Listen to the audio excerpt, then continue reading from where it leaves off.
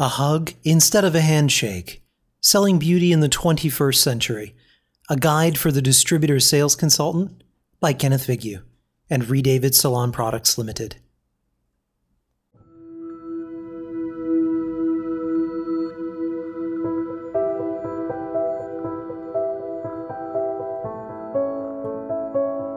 To Thomas Aramo and Elda Argenti, mentors who saw something in me, said yes to my ideas, and let me fly all those years ago. Introduction. If you ask a hairdresser how they got into the industry, you'll often get a smile, and they will look into the middle distance and tell you a personal story. They will talk about doing hair with their mom or on their sister. Or maybe they just felt a calling to make people feel beautiful. If you ask those of us who manufacture or distribute, market or sell, we will pause for a moment and ponder. Beauty chose them. We chose beauty. When I graduated high school in 1998, I had no plan, no prospects. My family could not afford to send me to college, and so I found myself running a cash register at a local grocery store. My misery was short-lived as my aunt managed customer service at a Wella distributor in New England called Visions Beauty Supply that needed someone to help handle the phones. I started at the bottom, working in customer service, and found the entire industry fascinating. In my downtime, I started designing deal sheets and order forms for the DSCs internally, and I was lucky enough to have the owner of the company let me grow and experiment with new skills and knowledge. In the years I spent there, I worked in every facet of the business, from service to sales, marketing, and education. During that time, I noticed an obvious problem. Customer service, sales, and marketing were often at odds. They were operating independently to the point that conflicts arose, and a synchronized strategy could not occur. Communication broke down, programs were not vetted properly, things were missed. And things slipped through the cracks. We had been a Wella distributor for quite some time, and back then, New England was the most profitable territory in the United States. We were more than profitable, in fact, and the DSCs were more than comfortable because they represented then the #1 professional hair color brand in the world. For the most part, each DSC worked with just enough accounts, simply going in and taking the order, acting as consultants in name alone. When things are good, when money makes itself, we don't have to try very hard and settle into a state of complacency. That's human nature. Without knowing it, we were in a success trap. If you dug back into the depths of the internet or scoured an antique store for a copy of the 1966 Fortune 100 companies, the names on the list would be familiar. However, 66 of them didn't make it out of the 2000s, with only 19 still existing on the list today, and the other 15 still in business but no longer a Fortune 100 company. What happened? The success trap. Kodak, Rubbermaid, Blockbuster, all mega brands that dominated in their day, became satisfied with their returns for too long and relied too heavily on their existing product, technology, or knowledge. They were enjoying being in the lead and weren't mindful of the disruption of their industry caused by exterior forces or even a new and nimble rival. On December 31st of last year, the 95th San Silvestre de São Paulo road race was held in Brazil. A Uganda teenager, an Olympic runner named Yakub Kiplimo, lit up a 9.3-mile race. Kiplimo was riding high on a winning streak in races the world over for 3 years running. As he approached the finish line, inches away from another amazing victory, he put his arms up in celebration. As he did that, Kibiwott Kandi, who'd been edging up on his lead, seized the opportunity and put everything he had into one last burst of speed. He beat Kiplimo by just 1 second. While riding high on success, we are often blind to a disruption at our heels that can topple us. I spent the better part of a decade working at Visions Beauty Supply and loved every minute of it. Not just for us being like family, but because I had fantastic mentors and an owner who was willing to listen and try my new ideas. Realizing that the internet would disrupt business-to-business sales, with the vice president of the company, we started to shift our sales methodology with a new sales structure, a consultative model. Unfortunately, while we were starting to evolve, it wasn't fast enough. In 2008, I learned one of my first big lessons in life. Crisis facilitates change as much as destruction. The internet and its proliferation was changing the landscape of everything. For the first time in history, we were ordering everyday things online. For decades, we struggled to keep salon clients buying professional products in salons and not drugstores. But now they were ordering hair care online. At the same time, multinational conglomerates had noticed the professional beauty industry, a recession-proof niche market category that was a virtual cash cow. A titanic shift in the industry occurred: consolidation. Overnight, family-owned manufacturers and brands, started by an artist with a vision, were scooped up by these conglomerates. In pursuit for control of margins and their supply chain, they either went direct in market and bought out existing distributor contracts, or simply bought out distributors outright. The industry was changing rapidly, and though we had made strides in going from order taking to true consulting, it wasn't enough, or fast enough. The first titanic shift in the industry had occurred: consolidation. Many distributors didn't stand a chance. Ours did not. Wella, purchased by P&G, bought out our contract and went direct in the territory, and we never quite recovered from that. On the offensive, we brought in alternative lines, but the crisis and hustle was so intense that the day-to-day focus was on survival and retaining our customer base. There wasn't time to complete the shift to a new model. I eventually made the difficult decision to leave the company, which felt like moving away from home. I moved on to work for a skincare manufacturer, consult and coach salons, help a beauty school evolve its teaching culture, and eventually went off on my own as a marketing consultant.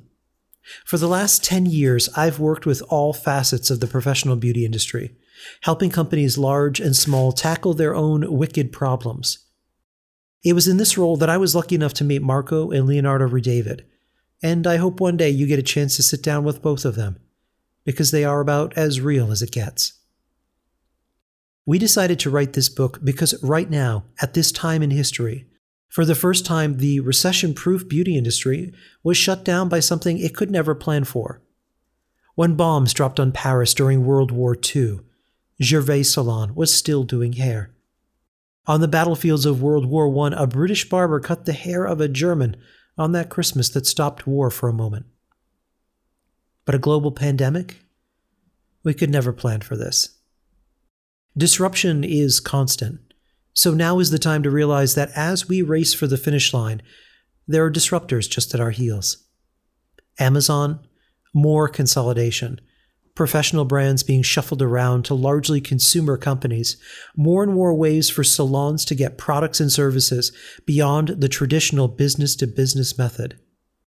This book is not a hard line shaming on you if you're a hunter or a farmer, as I think we've had enough of that. When I mentioned in the beginning that sales, marketing, and service are at odds, it's because they've been engineered to conflict with one another by mindset alone. We are trained that it is the job of marketing to dazzle and build awareness and interest. The job of sales to doggedly, constantly close by any means necessary. And customer service to serve as nurturers and problem solvers. I can't tell you how often I have heard a customer utter, "It's not my job." This mindset couldn't be further from the truth, because all of those things are our job. I believed it 20 years ago, and I still believe it today, that it's not about being a hunter or farmer, or having left brain, right brain dominance. Take all those personality quizzes and burn them in a dumpster behind the building. It's not about siloed, disconnected sales, marketing, and service. It's about the era of the true consultant. But before we can go forward, we need to look back to understand how our industry got to where it is today. Pack a bag, because we're headed back to 1905.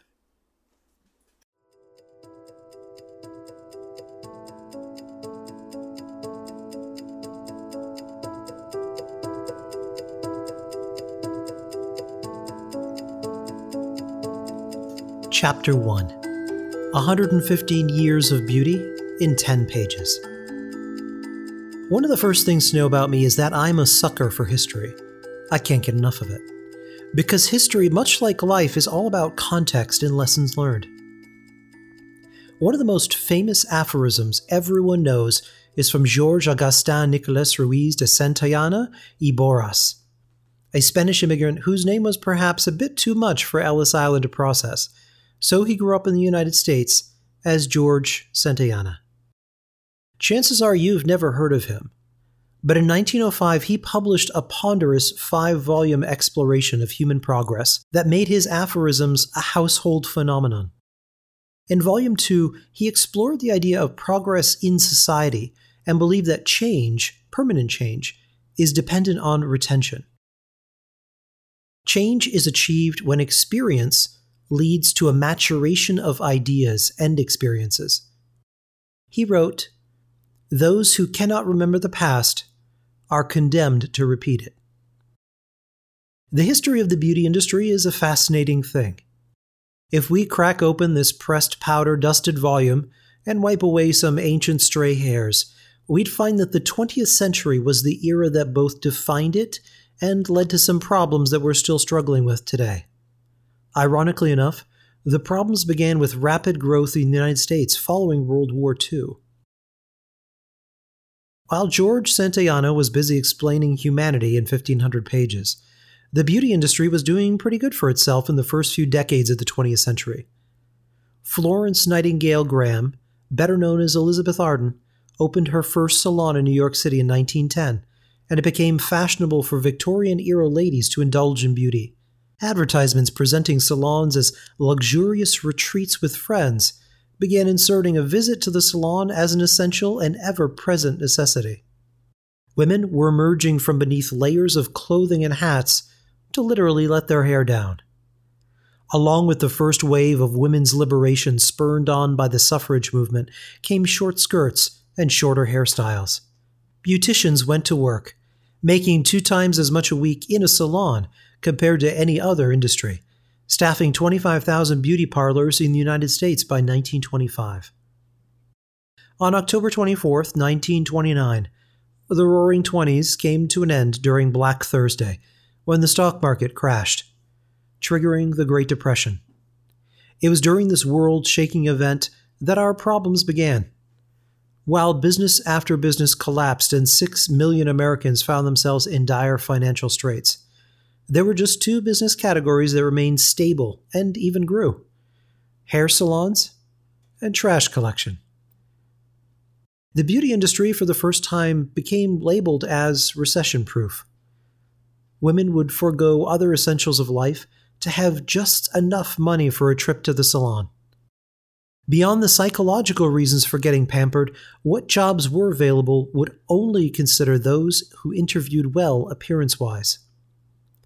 It is here that a sense of confidence and complacency began. Mistake number 1. Why worry? We are recession-proof. Spurred on by the glittering profit center that was the beauty industry, the first wholesale distributors began opening mail-order business-to-business catalogs to pair these busy beauticians with the newest gadgets, products, and chemical services. Business was good and amazingly easy, as the supply chain was simple, and in a service industry, manufacturers' reps and the first distributors merely had to show up to win orders from a booming industry. After World War II ended, thousands of soldiers returned home to settle down and start families. For the most part, we spent the next 10 years celebrating. The post-war economic boom gave birth to the middle class, and disposable income flourished. But manufacturers in a patriarchal society had a problem. We needed women to start consuming, shopping, and return to the home. Madison Avenue's madmen went to work using media to give birth to the domestic goddess ideal of a beautified and well-groomed housewife. As ridiculous as this period of history is now, it was jet fuel to the beauty industry, and the salon became firmly cemented in Americana. Here is where the first problem appeared, as the only salon in town now had more business than they knew what to do with. They didn't have enough chairs, much less staff for the demand, Furthermore, manufacturers in the industry as a whole needed to grab on to the booming demand to cash in and grow. Salon owners asked us, "How can I meet this demand?" The industry replied, "No problem. We'll build you plenty of beauty schools to get you staff. The profits are endless." Mistake number 2. The craft of hairdressing is good enough. Prior to this period, the American model of cosmetology was based on the British model, also used in Canada, that relied heavily on mentorship. A new beautician in the industry would spend years training under a mentor like Sidney Richet and Mr. Teasy Weezy himself, Ramon Besson, including pioneers like Vidal Sassoon. But especially during the 1950s, fast consumption was becoming a way of life. So an accelerated model of training evolved that taught the craft of hairdressing alone. A conveyor-like belt cranked out stylists quickly. However, in shifting to a rapid training method, concepts of precision artistry, marketing, and business were abandoned. This worked out wonderfully for manufacturers because it meant generations of new hairdressers that could be marketed to and easily programmed to try anything and everything new in an era of rapid technological evolution and discovery. By 1960, there were 1,922 private cosmetology schools, turning out 692,000 beauticians a year. Here is where our second problem began. Because the stylists were taught heavily on the craft of hairdressing alone, they lacked the business know-how to understand the marketing and operations of a salon. So, after 8 to 10 years of working behind a chair, these same stylists opened salons of their own, but they had only one piece of the puzzle of success: experience. As people, when we lack knowledge in a particular area, we often overcompensate by relying on the area of knowledge that we do. In this case, stylists knew products in and out, so they could grow and compete simply by being in a great location, having good products on the shelf, and doing good work when it comes to hair. They embraced passive methods of growth at a time when business just walked in off the sidewalk with very little effort. The next decade or two went exceptionally well for salons, distributors, and manufacturers, and the professional beauty industry as we know it was born. Salons were getting busier and busier. Mail order business to business was just too complicated and time delayed to meet the needs of these salon owners. They asked us, "I'm busy. Where can I get all the products I need for my business fast locally?" We replied, "No problem. We'll open distribution centers close by and come to you." In 1964, Sally Beauty Supply opened its first store in New Orleans. The first multi-line distributors and distributor sales consultants headed out into the field to write orders for busy salons. Still, salons' key point of differentiation was products alone, and we met their needs by simply dazzling them with new products and doing the shelf product shuffle. Mistake number 3. Differentiation on products alone isn't enough. Time marched on and the 1990s arrived, and with it a lot of hairspray. Here's where our third issue began. Hair salons are everywhere. The professional beauty industry has exploded, and it's no longer enough of a competitive advantage to have a good location in town. For decades, salons had enjoyed passive marketing methods and the products on the shelf as being enough. But what do you do when salons are everywhere? Worse still, during this period, the consumer goods industry noticed the cash rolling in and started to stock professional beauty brands on the shelves of drugstores and supermarkets. Frustrated salon owners asked us yet again, "Okay, great. I have competition now a few streets over, and my products can be bought at the grocery store. Now what?" We replied, "Maybe it's time for you to diversify." So once again, salon owners realized something was missing, and once again we steered them back to products as the solution. Because they always have been the answer, right? So along came a host of new services to shake things up a bit, including salons diversifying and rebranding as day spas, and a host of other services. Around this time, they started asking questions. So, how do I grow and bring in new business? What are some marketing methods I can use? We responded, "It sounds like you need some classes. How about color collections to give you ideas?" Just as we were settling in, a titanic shift happened in the industry. The shame that happens to every oversaturated market. Consolidation. The new millennium had arrived, and everything was going to change. Mistake number 4. We helped make salons a commodity. By August of 2000, more than half of all households in the United States had a computer. 2 times what it had been just 2 years before, when fledgling e-commerce marketplace Amazon had its first massive holiday shopping season. For the first time as consumers and business owners alike, we ventured into the depths of America Online and browsed a worldwide web of products and solutions for beauty. It was here that things started to change for what the role of the DSC was, and indeed all salespeople. Traditionally, the sales representative's responsibility was to inform the customer of new products and persuade them towards a purchase by shaping their perception and presenting its benefits. Now suddenly, customers were having their perceptions shaped by outside sources, such as websites, review sites, and even message boards. One of my great heroes is Terry O'Reilly, the marketer, author, and podcaster, not the hockey player. During summers when I'd visit my grandmother in New Brunswick, Canada, I'd turn on CBC radio and stumbled on his program one summer. He dubbed this era the Age of Persuasion. It was during this era that our 4th major problem reared its ugly head: commoditization. In 1979, Michael Porter first theorized on the industry life cycle, which has become a metric for CEOs and presidents ever since. It is comprised of 4 phases that every industry or even a business goes through: introduction, growth, maturity, and decline. In the early part of the 2000s, the professional beauty industry began to reach the maturity phase, which always begins with a shakeout period at the end of the growth phase. During this volatile period, the major players become obvious, and these players will jockey for domination of the industry through acquisitions. By the time I moved on from my first job at Visions Beauty Supply, 70% of the professional beauty industry was controlled by just 7 companies, who'd spent the decade acquiring brands to add to their portfolio: Procter & Gamble, L'Oreal, Shiseido, KIO, Estée Lauder, Colomer, and John Paul Mitchell Systems, which didn't so much acquire other companies as it did dominate the market.